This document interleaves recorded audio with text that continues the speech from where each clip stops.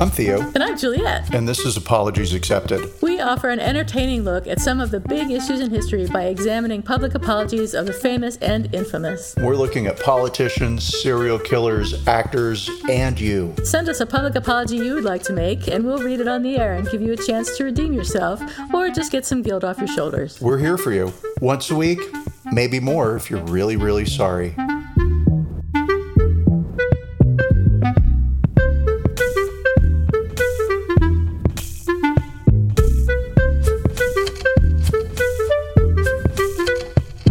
Hi, everybody. This is Apologies Accepted, the podcast. And I'm not Theo. And I'm not Juliet. Yay. It's good that we're ourselves. Today we're going to be talking about witches, but before we get to that, what's shaking bacon? What's shaking bacon? When you sent me the email, all it said was witches and then had a link to the article. I was so excited. I was like, yay, this is for me, because we had to do the sports thing last week. And so This is me. Yay. It's like you threw a pile of cocaine on the floor and handed me a gold straw. I just couldn't have been happier. And then, I don't know, the week, like we had a friend come over for dinner last night, and that was real normal pre-COVID stuff. Hugged, didn't even think about, oh my gosh, we shouldn't be hugging. I've been out and about in stores. I carry my mask with me in my hand now, but I don't put it on my face. I just sort of dangle it like a little Barbie purse, just to let people know. I might have some change in here. Your Barbie purse? Well, that goes in my pocket. Okay. Let's see. And then work. So, yay, work, yay. Yay, work. It brings in the cash. It brings in the cash is right. And it leaves my fingers as soon as I touch it. For real. Gone and gone and gone on the dumbest stuff. Like, I need another fucking pillow in this house. Okay, and what about you? What's shaking bacon? I bought some Tom Ford lipstick. Well, you have been gone for a month. I've got several of them now, so I'm ashamed to say that I just love it, though. It's so nice, and the colors are just amazing. But anyway, this is not a makeup podcast. I have been in Arizona, as most of you will recall, for the past 5 or 6 weeks, and I'm coming home now. So I'm on more or less midway in Santa Clarita, California. So just chilling out, getting a good night's sleep last night at the lovely dog-friendly hotel. Other than that, not too much going on, just work. Work is finally, thank God, work is finally starting to calm down a little bit now that I've hired another person to help me. So thank God that he exists, this person that I hired, because he's good. And he has taken a massive weight off my shoulders. So I'm feeling a little bit better about things in general now. And I'm looking forward to going home and seeing my husband and having some pineapple, because I can't get really good fruits or vegetables or anything in Arizona. There's this one market, and it's kind of crappy. So I've missed eating good food while I've been gone. I plan to make up for that today when I get home by ordering some spring rolls and some Still with the spring rolls. Still with the spring rolls. Telling you, I need them. And eating some cake and some what do you call it? Pineapple before it's some food before I go back on my diet tomorrow. But I have lost 26 pounds, which I said last week that I would be excited when I lost 25 pounds. So I'm totally excited now. 25 pounds seems like a lot to me. I can't really tell the difference. I mean, I kind of can. But it seems like if you lose 25 pounds, you should really be able to notice. But whatever. I've got some more weight to lose, so we'll see how that goes. But all is well in Juliet land. All is well in Juliet land, and I am so excited not only to hear that, but you're a real American hero. Because 26 pounds is a massive achievement. Congratulations. Couldn't do it without the drugs. I thought you were going to say me. I was going to say. Couldn't do it without you. Yeah. Well, that's true, Juliet. So good news all around today. Let's talk about the witches. Let's talk about witches. Yippee. Are you ready? I don't know. I'm not sure you're ready. I have been ready for this since the day I was born. Didn't we talk about witches once before, or am I wrong? We did. So we talked about the Salem witch trials, which happened in America, and the apology Thanks for that. Was from, well, you're welcome. Well, I have to set up the audience, right? For what? How is this different from your Salem thing? And wasn't one witch hunt the same as another? Largely, yes. I mean, you catch a witch and then you kill her. It's typically always a her. But that apology came from one of the accusers who, in the 1600s, said, "Oh, all these people in my village are witches." And then, as an adult, that person, Anne, oh my God, Paris Hutchins? I can't remember her name. It's Anne for sure. Okay. Apologized, right? So we rated her apology. This is a government saying, "Oh God, you guys were real sorry for all the witches that we burned." And so it's and burned versus hanged. So the worst. In America and in the U.S., witches were hanged. It was a sign of treason. And then in Europe, witchcraft was a heresy, and heretics burned. I see. And Scotland burned their witches. I'm sure there were some hangings as well. And how and why Scotland itself burned witches, I don't know. I didn't dive that far into the politics of it. But we'll go. I mean, we'll just let that one go. There's a reason why some countries hanged witches and some countries burned people, and the difference was how the crime was seen. It was either heresy against the church or it was an act of treason against your king. Gotcha. There we go. Makes sense. Yeah. Makes sense. As much as anything does about witch hunts. Yeah, right. So between the late 16th century and 18th century, about 4,000 people in Scotland were accused of witchcraft. About 2/3, or 2,500, were executed or burned, I assume. Many confessions were given under duress. So most often it was sleep deprivation, but there was also physical torture such as thumb screws and iron muzzles. Yes, which sounds very painful. And in Scotland, about 84% of the people accused of witchcraft were women. And I just had to put this in. The New York Times said, I thought it was funny, this paragraph, unlike the United States, whose own shameful history of witch trials in Salem, Massachusetts led to official exonerations and victim memorials, the Scottish government had never apologized for the atrocities committed against its citizens. So I was like, okay, New York Times, that's a little America-centric of you. But okay, yeah, America's great. America ended up being wonderful to the witches it killed, but Scotland still being mean to those witches it killed. Yeah, so... funny. Anyway, witch trials in Scotland were encouraged by the Protestant clergy and were conducted at the local level, where judges had little oversight and could more easily use torture to extract more confessions, according to Michelle Brock, an associate professor at Washington and Lee University in Virginia, who teaches about the histories of the supernatural. She said, "It was an environment of heightened religious anxiety. The clergy, local magistrates, and the monarchy cooperated in the project of building a godly state, and a godly state can't countenance witches." Women were especially vulnerable to accusations of witchcraft, in part because they were seen as more susceptible to Faustian bargains, Professor Brock said. Who is most likely to be vulnerable to the devil? Who is most likely to make a pact to exchange their soul in return for goods and power? She said, people imagined women because they didn't have the same degree of power in society. I like that. And I like the way she said people imagined women, not women. Women are more likely to make Faustian bargains. So what happened? This year on International Women's Day, Nicola Sturgeon, Scotland's first minister, issued a formal apology to the people tortured and executed under the Witchcraft Act of 1563. That law, which was passed by the Scottish Parliament, made witchcraft or consulting with witches a capital offense.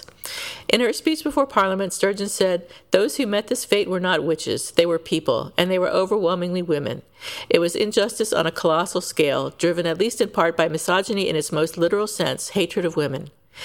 At a time when women were not even allowed to speak as witnesses in a courtroom, they were accused and killed because they were poor, different, vulnerable, or in many cases, just because they were women," she said. Sturgeon said there were 3 reasons why this generation should apologize for events that took place centuries ago. Firstly, acknowledging injustice, no matter how historic, is important. The Parliament has issued, rightly so, formal apologies and pardons for the more recent historic injustices suffered by gay men and by minors. Second, for some, this is not yet historic. There are parts of our world where even today, women and girls face persecution and sometimes death because they have been accused of witchcraft. And thirdly, fundamentally, while here in Scotland the Witchcraft Act may have been consigned to history a long time ago, the deep misogyny that motivated it has not. We live with that still. Today it expresses itself not in claims of witchcraft, but in everyday harassment, online rape threats, and sexual violence. As First Minister, on behalf of the Scottish Government, she continued, I am choosing to acknowledge the egregious historic injustice and extend a formal posthumous apology to all those accused, convicted, vilified, or executed under the Witchcraft Act of 1563. I don't know why she says online rape threats, like people don't get rape threats in real life, but I'll just leave that aside. I'm gonna guess that online you have a physical evidence that something has been said, whereas in the real world, if somebody says something, maybe it becomes he said, she said sort of stuff, right? I see. Is my guess, but also maybe there's some big government online maybe some online stuff, anti-harassment thing happening. That's exactly what I was going to say. I just beat you to it. So lawyer Claire Mitchell and writer Zoe Venditazi founded Witches of Scotland after partnering up to create a true crime podcast. On International Women's Day in 2020, the two launched the Witches of Scotland campaign, which pushed for the Scottish Parliament to pardon and memorialize the accused. Last year, organizers submitted a petition bearing the signatures of more than 3,400 supporters to the Scottish government. And I understand that this had a role in Sturgeon making her speech, that the petition was actually influential. So Mitchell and Venditazi told the New York Times that they were delighted with Sturgeon's speech. Miss Mitchell said, however, that the campaign's efforts would not stop until Scotland formally pardoned the victims and erected a monument to them. We want there to be a state national monument that will mark what happened, Venditazi said. Let people know what happened if they're traveling to the country, and will stand for us to remember this terrible miscarriage of justice for many, many, many years to come. You know, witches are never satisfied. That's right. She is Witches of Scotland. That kind of does imply that they're witches, but I don't know if that's what it is. Oh, they're totally witches. I mean, are they? I'm just going to say they are. Okay. But I don't know that they are, right? But that's exactly how a lot of I'll just say I can imagine any of my Wiccan friends saying what you just said, right? Oh, So okay. to me, that speaks very strongly that this is a witch saying, "Hey guys, leave me alone." I wonder if they ever made their true crime podcast. I don't know. There's no way to find out. There's no way to find out. You'll never know. I'll have to look it up. And it'll be a mystery that will haunt you until the end of days. The day that I die. So that's my news. That's my portion of the news. What are your historical notes? Oh, well, I'm going to say as we're either 334 or 434. You know how I am with math and numbers. Leading history podcast on the globe, right? Yes. Worldwide. Yeah, so I had to go into the history of it. And also, it was like, oh my gosh, are you kidding? We get to talk about witches and the 17th century? Wow, this is great. That's no good, because I don't know anything about either. You are going to learn so much thanks to me. I'm so excited. Starting right now, I am here to tell you all about witches in Scotland, right? Hey. Okay. So witch hunting in Scotland began around 1550. And then the Parliament of Queen Mary passed the Scottish Witchcraft Act in 1563, making convictions for witchcraft subject to capital punishment, death, right? You're convicted of being a witch, you are killed. Mary's son James wrote a book called Demonology in 1597.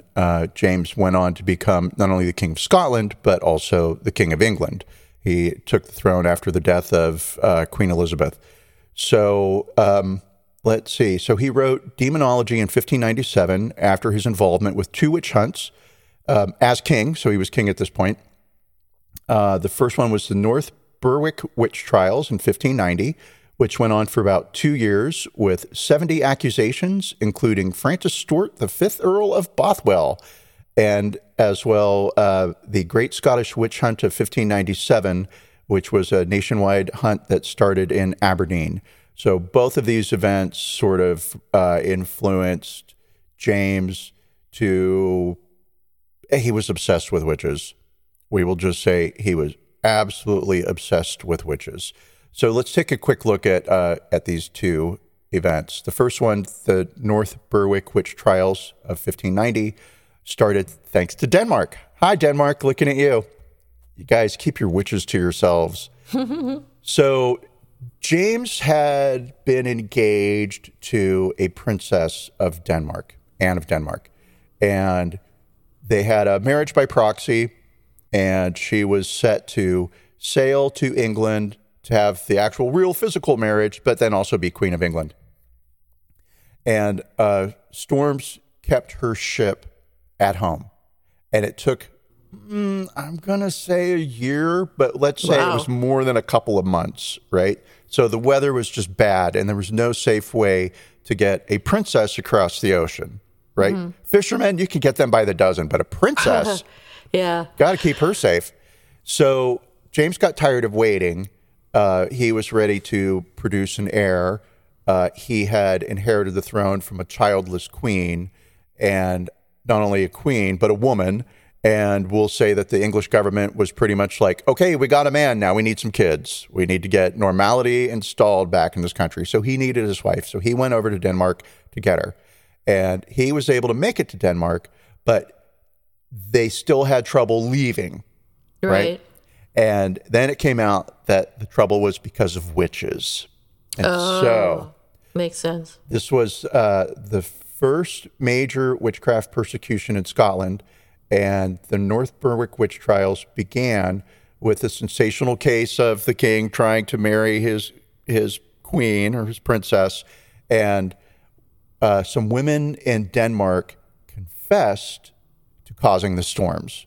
They didn't want that marriage to happen. And they were, how dare there can only be one princess, and it's me, it's not you. So, an admiral of the Danish fleet, this all sort of started, blamed the storm on the wife of a high official in Copenhagen, whom he had insulted. The Copenhagen witch trials were held in Denmark in 1590. 6 women confessed to raising the storms and delaying Queen Anne's voyage, and that on Halloween night they had sent devils to climb up the keel of her ship. In September, 2 of the women were burned as witches in Kronborg, which is a Danish castle stronghold. James, by this point, had made it back to England with Anne and heard about the outcome of the trials, and he decided to set up some trials of his own, right? Because if there are witches in Denmark, there's got to be some witches in Scotland, and witches can control the weather, so let's get rid of them. So very soon, about 100 suspected witches in North Berwick were arrested, and many confessed under torture to having met the devil in the church at night, and they devoted themselves to evil, including trying to poison the king and other members of his household and attempting to sink the king's ship. Famously, a woman named Agnes Sampson, who was a 70-year-old woman from Humby, refused to confess during the North Berwick trials. So she had been implicated by somebody. So these other women presumably confessed under torture, right? Oh, yeah.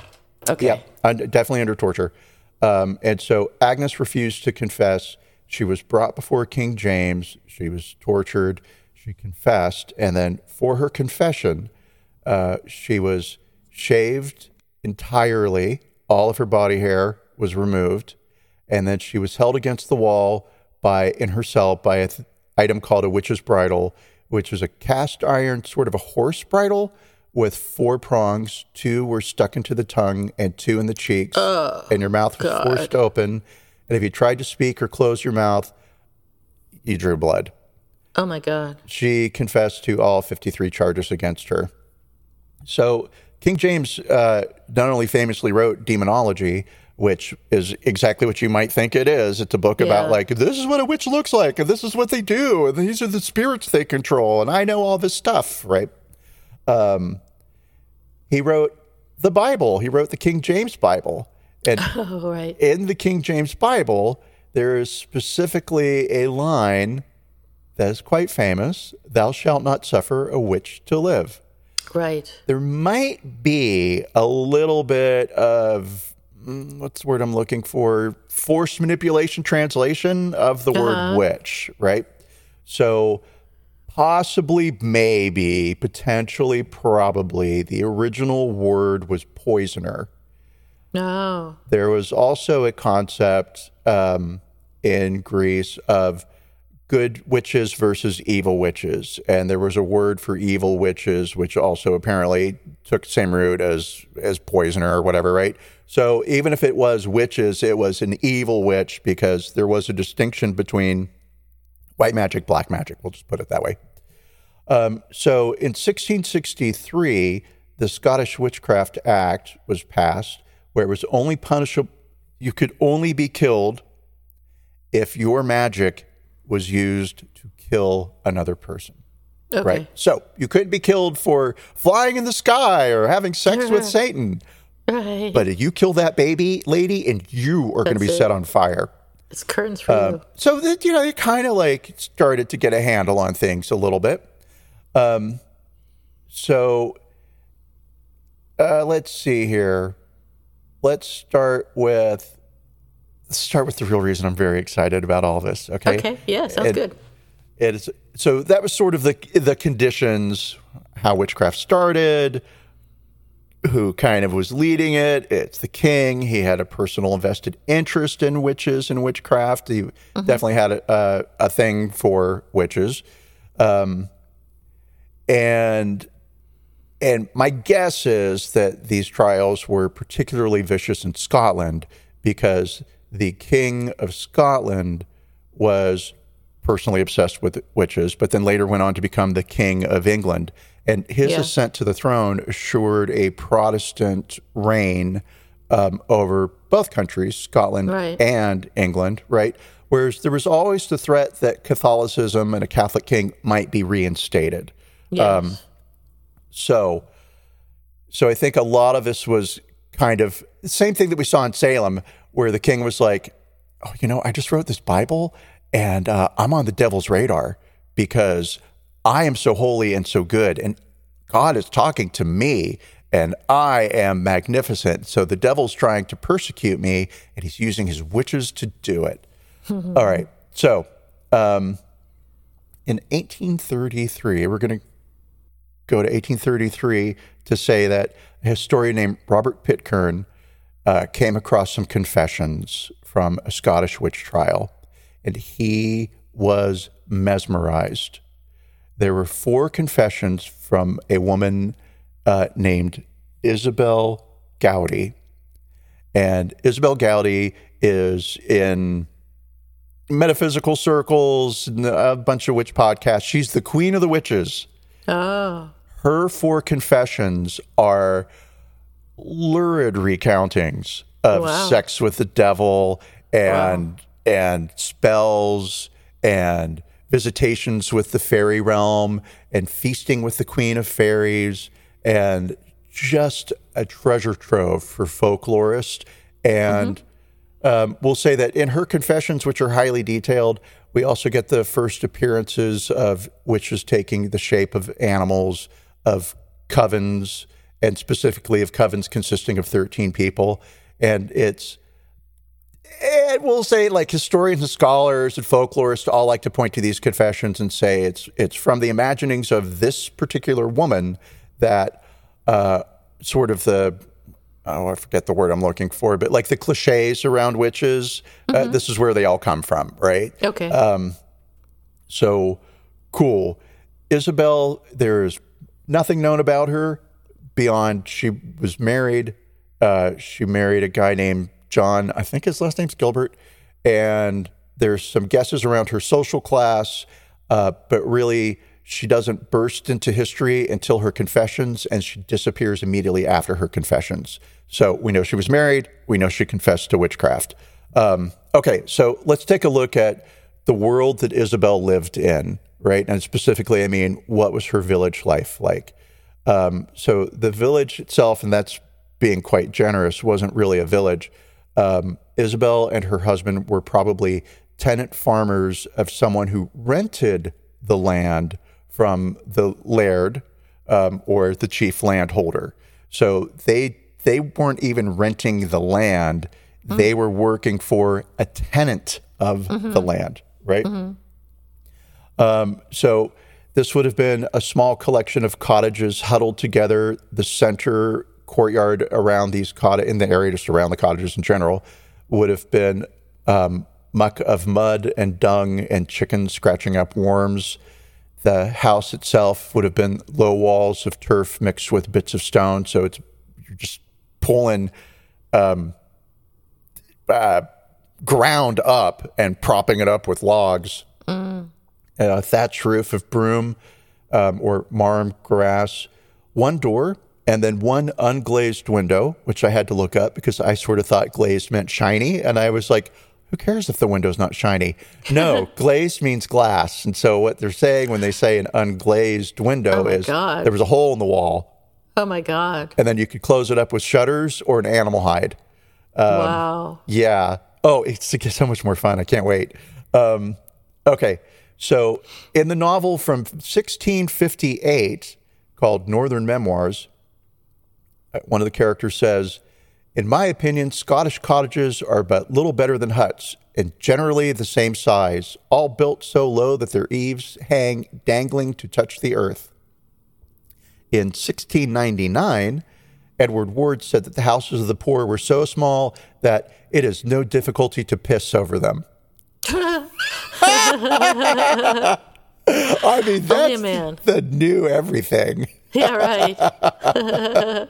Yeah, I'm sorry you don't get to piss over any houses, but, well, on an airplane, I guess. But, okay, so enough of that.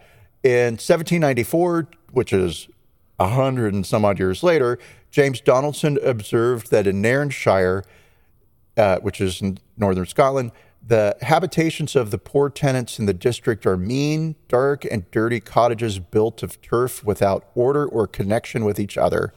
Yeah. The house itself would have been about 4 meters wide, which is like 12 feet. And the floor would have been like beaten earth or hard clay.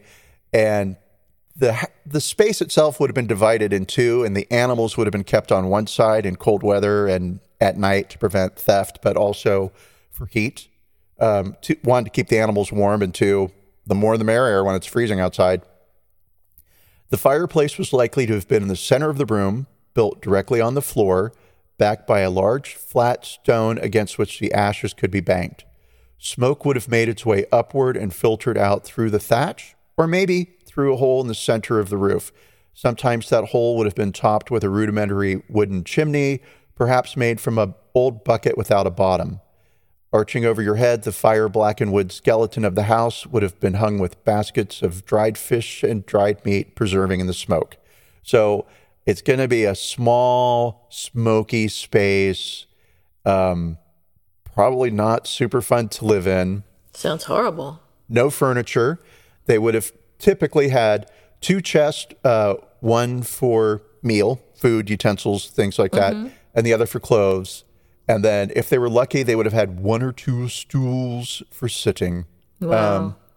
James Kirkwood noticed in the 1660s that the poorer Scots generally sat about the ground around the fire. Kitchen utensils would have been mostly wooden, and then knives and cauldrons being made of metal would have been highly prized. In the corners of the cottage, sheepskins or piles of straw or heather, perhaps sewn together into rudimentary mattresses, would have been put to one side, ready to be flung around the fire at night. The living area, again, constantly smoky. In 1720s, so we're, 40, 50 years after the time of Isabel Gowdy, in the 1720s, Edward Burt noticed that in the winter, the poor Scots huddled close to the fire till their legs and thighs are scorched to an extraordinary degree, and many have sore eyes, and some are quite blind. This long continuance in the smoke makes them almost as black as chimney sweeps. God. Bert also noticed that when it rained, water frequently comes through the roof of the cottage and mixes with the sootiness of the inside, where all the sticks look like charcoal, and the rainwater falls and drops like ink onto the inhabitants below, while worms dislodged from their homes in the turfed walls and thatch fall to the floor. I'm going to throw up. Yeah. So this is what she's living in, right? That's so bad. Which sounds like there's not going to be a lot of food. There's not going to be a lot, your toilet is a hole you dig. There's probably some form of an outhouse somewhere, right? But but this is by our modern standards, what do they call it? Developing world. Oh yeah. Level of they are subsistence farmers living, whatever, right? It's bad. It's super bad. So nobody knows anything about Janet, right? Oh, I lied. Her name's not Janet. It's Isabel. Dang it. It is Isabel. So nobody knows anything much about Isabel herself other than she married this guy, right? Who was not even a tenant farmer. He worked for a tenant farmer. Records provide no information on Gowdy before her marriage to John Gilbert. He had no involvement in the witchcraft case. There's speculation that she was brought up in Aldern region, and I'm mispronouncing that a little bit, so sorry, Scottish family. I can't help it. Learn to spell the names of your towns the way you pronounce them. And let's see. There's no detail on her age. She could have been anywhere from about 15 to 50. People get real excited, though, to start talking about her age because she mentions in her confession that she's been sexually active for 15 years.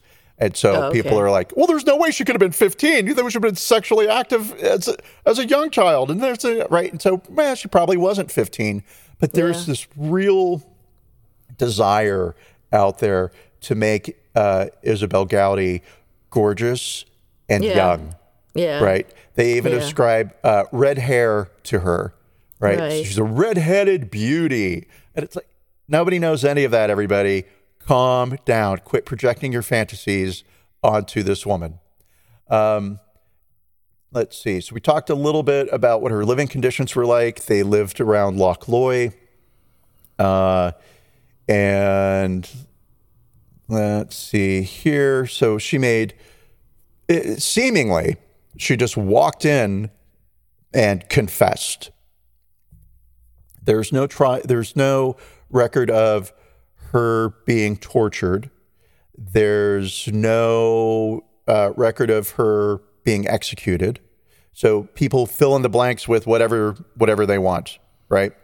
But she explodes into history because of her 4 confessions made over a 6-week period.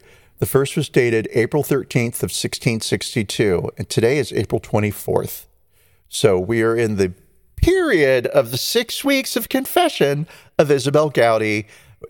Today is 2022. That was 1662. So that was like 4,000 years ago. I don't know. It's close to 400. Yeah, it's 400. 300 and I'm not good. You know what? There are calculators, everybody. You don't need me to do your homework for you. Okay. So her first confession describes an encounter with the devil after she met him at a kirk in Aldern at night, right? And so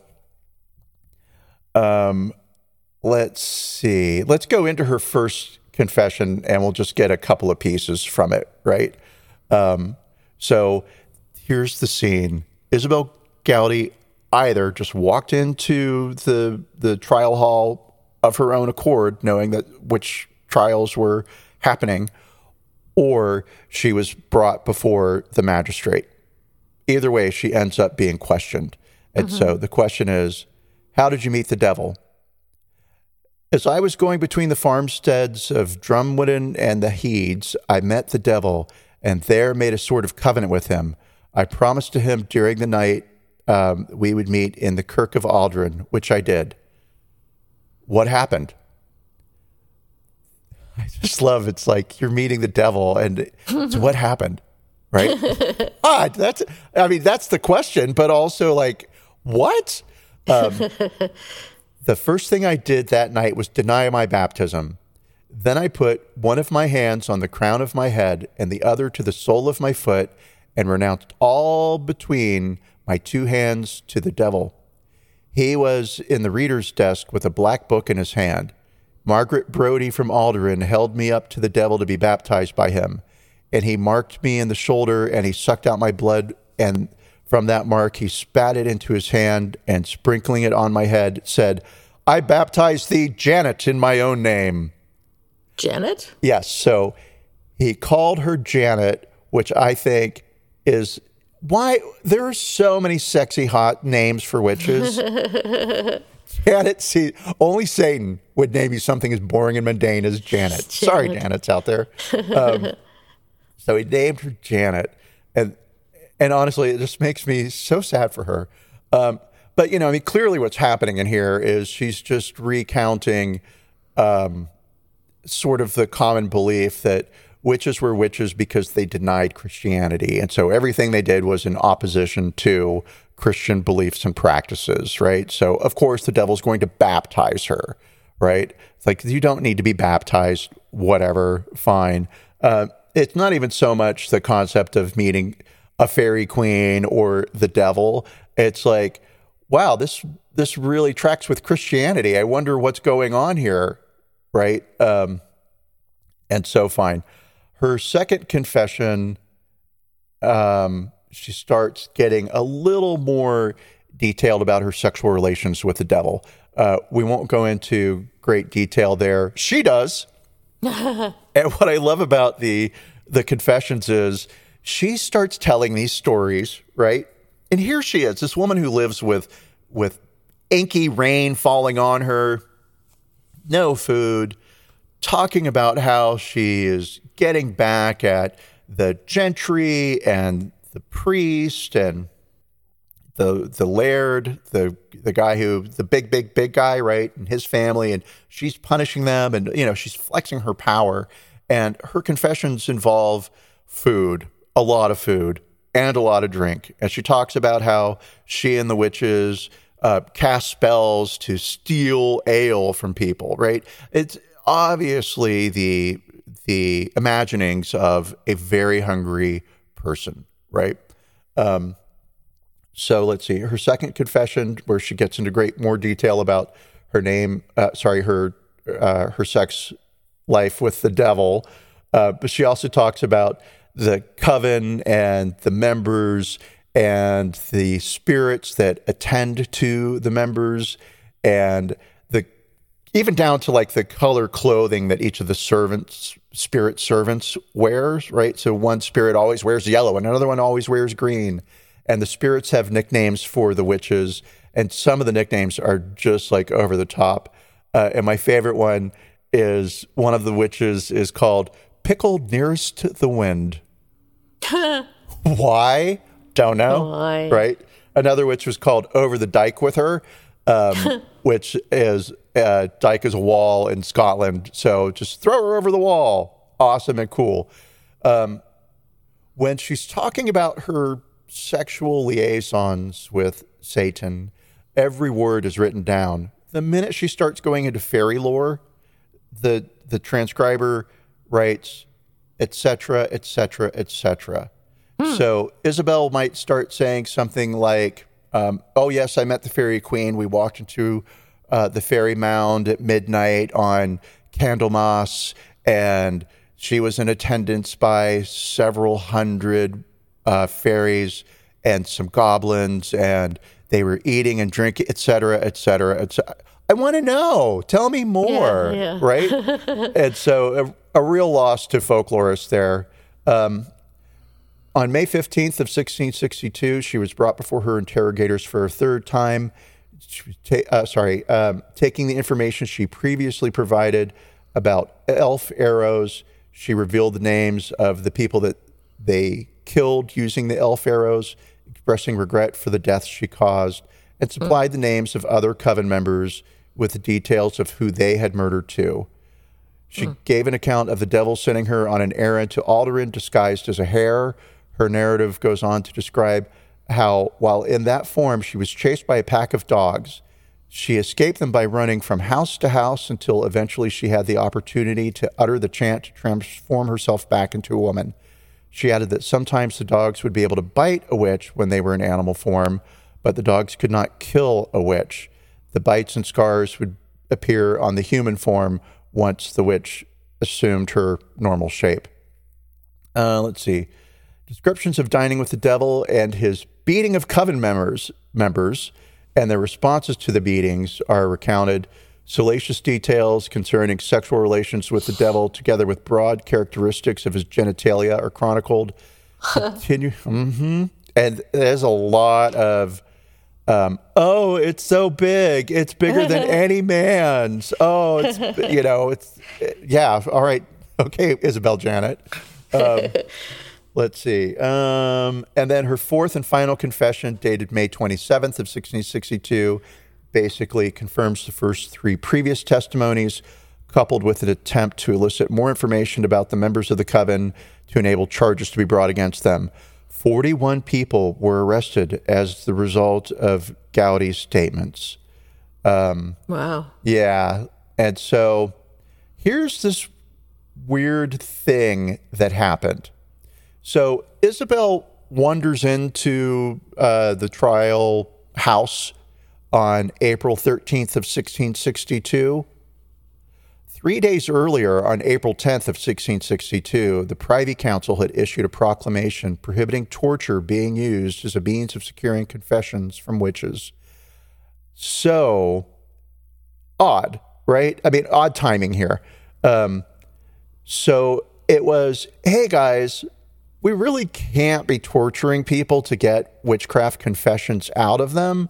And so, sure, maybe you can do it, counsel, but there are procedures now in place that you have to follow if you're going to employ torture. Mm-hmm. And 3 days later, Isabel shows up to confess, right? And she doesn't. So since there's no real record of her being tortured, it's like, well, did she hear this proclamation or somehow word of it reach her? And did she decide to go in and offer a confession? And this is where things start to get dicey, right? Because I listened to a bunch of like Wiccan podcasts and everybody's convinced Isabel Gowdy's who you want her to be. Okay. Some witches are convinced that she was an actual witch and that she was feeling the guilt of the spells that she had practiced, and so she went in to apologize. Others say, just a crazy, sad old woman, beaten down by life, looking for attention. Who knows? We don't know what happened to her.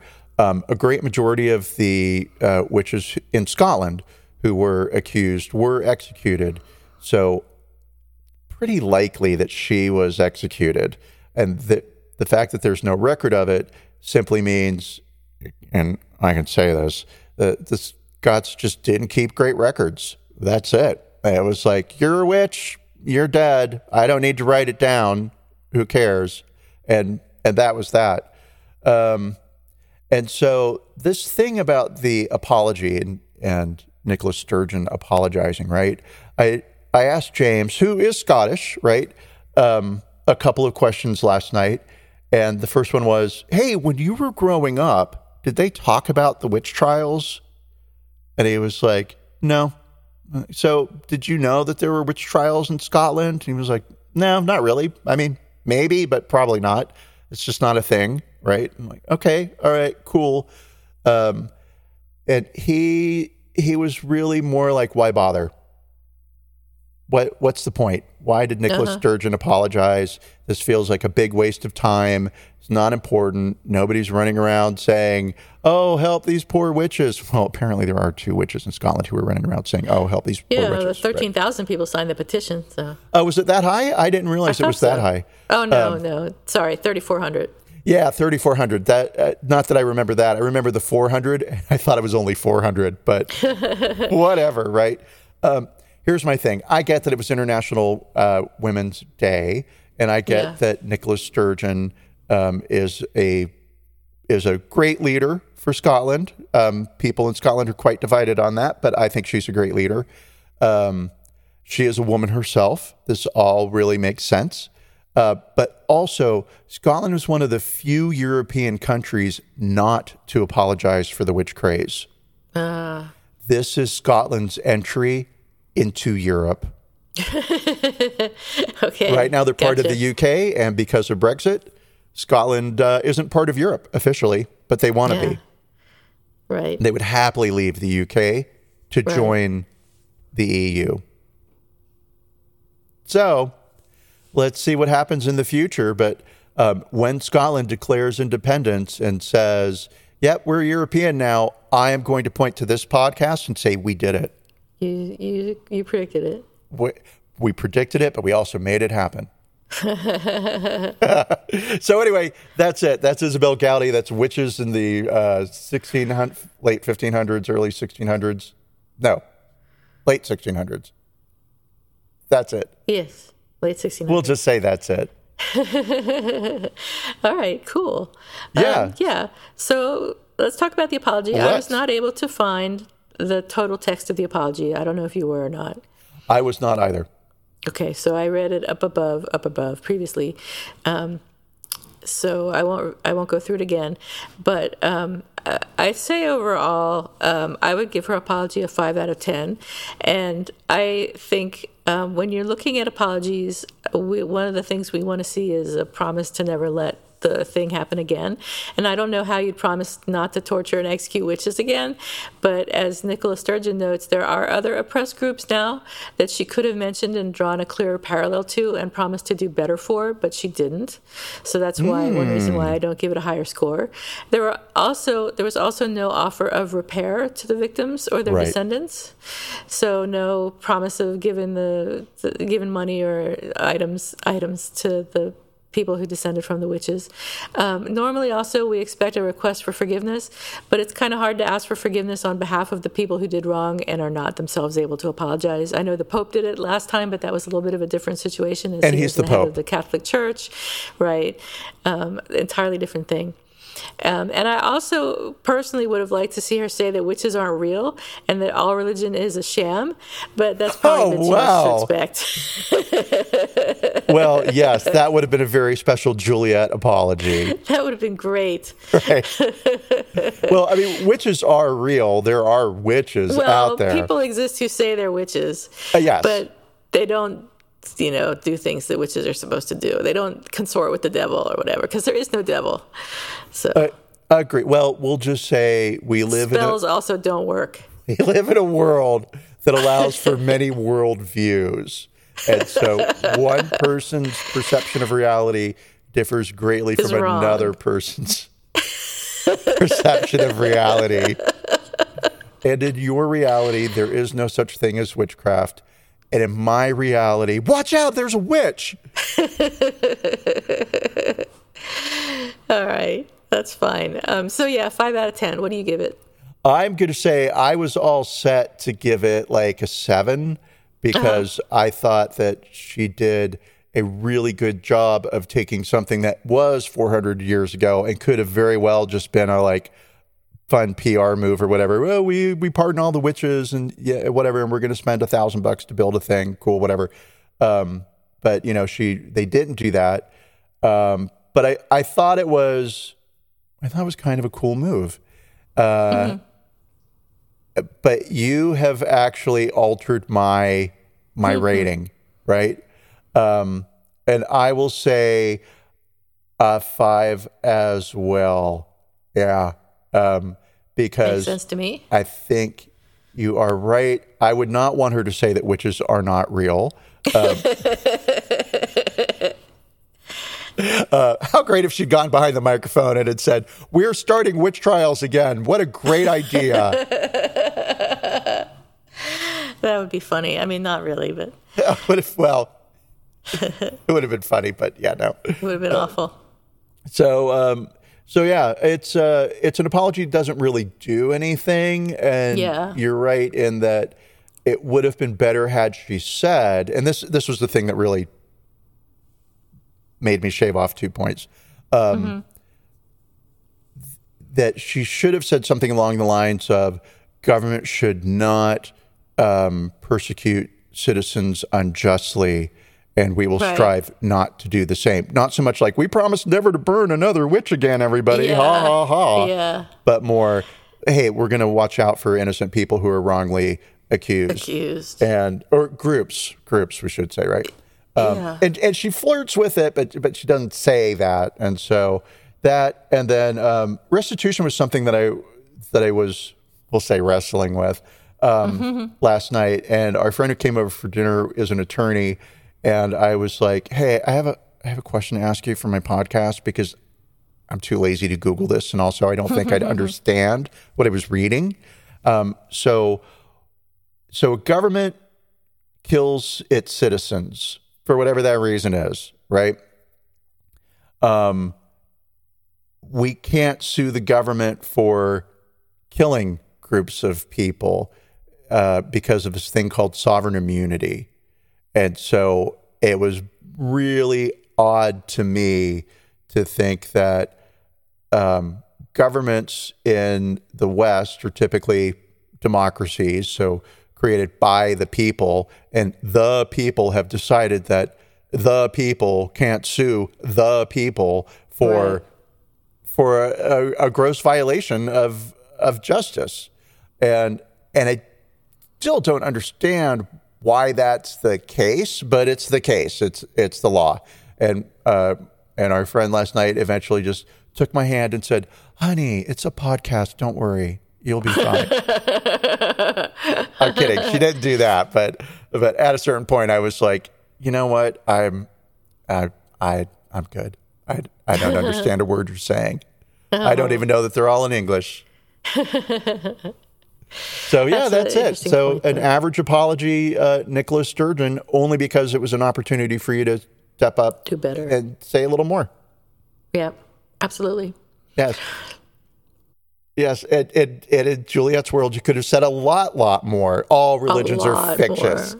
Religion is bullshit and harmful, and we should abolish all religion. But Signed, then, Nicola Sturgeon. What will people do? Drink. Oh, all right. Well, then I'm on board. Let's make that happen. They could go hiking. I don't know. They could do a lot of other things. Okay, so do you have a who's sorry now or an apology expected? I do. You do? No, but I will. Say, I didn't think you. Okay, do you want me to tell you mine? Mine is really yes, please. Obvious. So I have an apology expected, and it's Bill Murray, and because he supposedly. What did he do? Like, I forget. Improper behavior. Improper behavior, but I don't know if there anything else was specifically described that he did. But he's on this movie, Searchlight Pictures movie called Being Mortal, and Searchlight sent a letter to the cast and crew saying that the filming was suspended because there was a complaint, and after reviewing the circumstances, it has been decided that production cannot continue at this time. And at the same time-ish last year, Lucy Liu said that Bill Murray verbally attacked her on the set of the 2000 movie Charlie's Angels, and that the language he used towards her was inexcusable and unacceptable. So he does have at least some sort of history of being questionable, having questionable behavior, but I don't know what his behavior was on Being Mortal. But I expect an apology from him. It'll be interesting to see if one is forthcoming. I don't think Bill Murray's ever going to apologize. I kind of get that feeling too. Yeah, I don't know anything about him. I've heard he's not that nice, but that's kind of all I've ever heard. Yeah. But then I've also heard, like, from one person who did meet him that said he was the nicest guy in the world. They met on a golf course or something weird. Yeah. So yeah, but we'll just say that, like, people get reputations for being difficult, but I've never heard anything about him being like, I don't know of any sexual assault things. So maybe he's just a little bit of a jerk, but maybe. If you consider yourself a living icon. Right. That's All kind of right? a jerky thing right there. Yeah, right, yeah. Hey, wait a minute. I do not have an apology expected, so I am going to, or who's sorry now, really. So I am going to cough out a real quick Rudy Giuliani Poem. appeared, all of them, everybody, every witch ever, Okay, go ahead. every ghost and goblin. Rudy Giuliani appeared on some TV show called The Masked Singer, and I expect an apology from the producers of The Masked Singer for having a traitor on Right. their show. Didn't somebody walk off? Yeah, one of the judges walked off, and good for him. But the other two just stood up and cheered and danced. And I'm like, God, you really? assholes, man. It's like, what the fuck? This guy, this is the guy that doesn't want you to have rights over your own body. Yeah. And you are up there dancing and cheering. And yeah. This country Wow. is doomed. Doomed. Yes, it is. Totally doomed. Unfortunately. Yeah. We talked about that last night, about kind of like, sometimes it's just like too much, and I'm going to pull back and not watch a lot of news and just sort of like tend to my own little life. And then we talked about tomato plants. Then we got this long conversation about growing tomatoes and all that. And I forgot to tell you that Hildebrandt and Bingham have been viciously attacked by squirrels. Bingham, my strawberry plant, is not ever putting out any delicious red juicy strawberries because those squirrels rip them off while they're still green. And then the tomatoes, yeah. You should put a cage around them, like a wire fence thing, little, wire, whatever. Did not occur to me at all. Didn't occur to me at all. I just want to complain about You it. can get that at Home Depot, and then that would also keep your dog from shitting on it. Nothing could make that happen. Like, he will go where he wants to go. Yeah, I don't know. But I know this. Another sorry, wonderful episode of Apologies Accepted, the podcast. Yes, thank you, everybody. We'll be back next week with another surprise topic. It won't be about witches because It won't be about witches, although this was a very interesting one. Okay. you're welcome. Bye. Okay. Bye. Bye.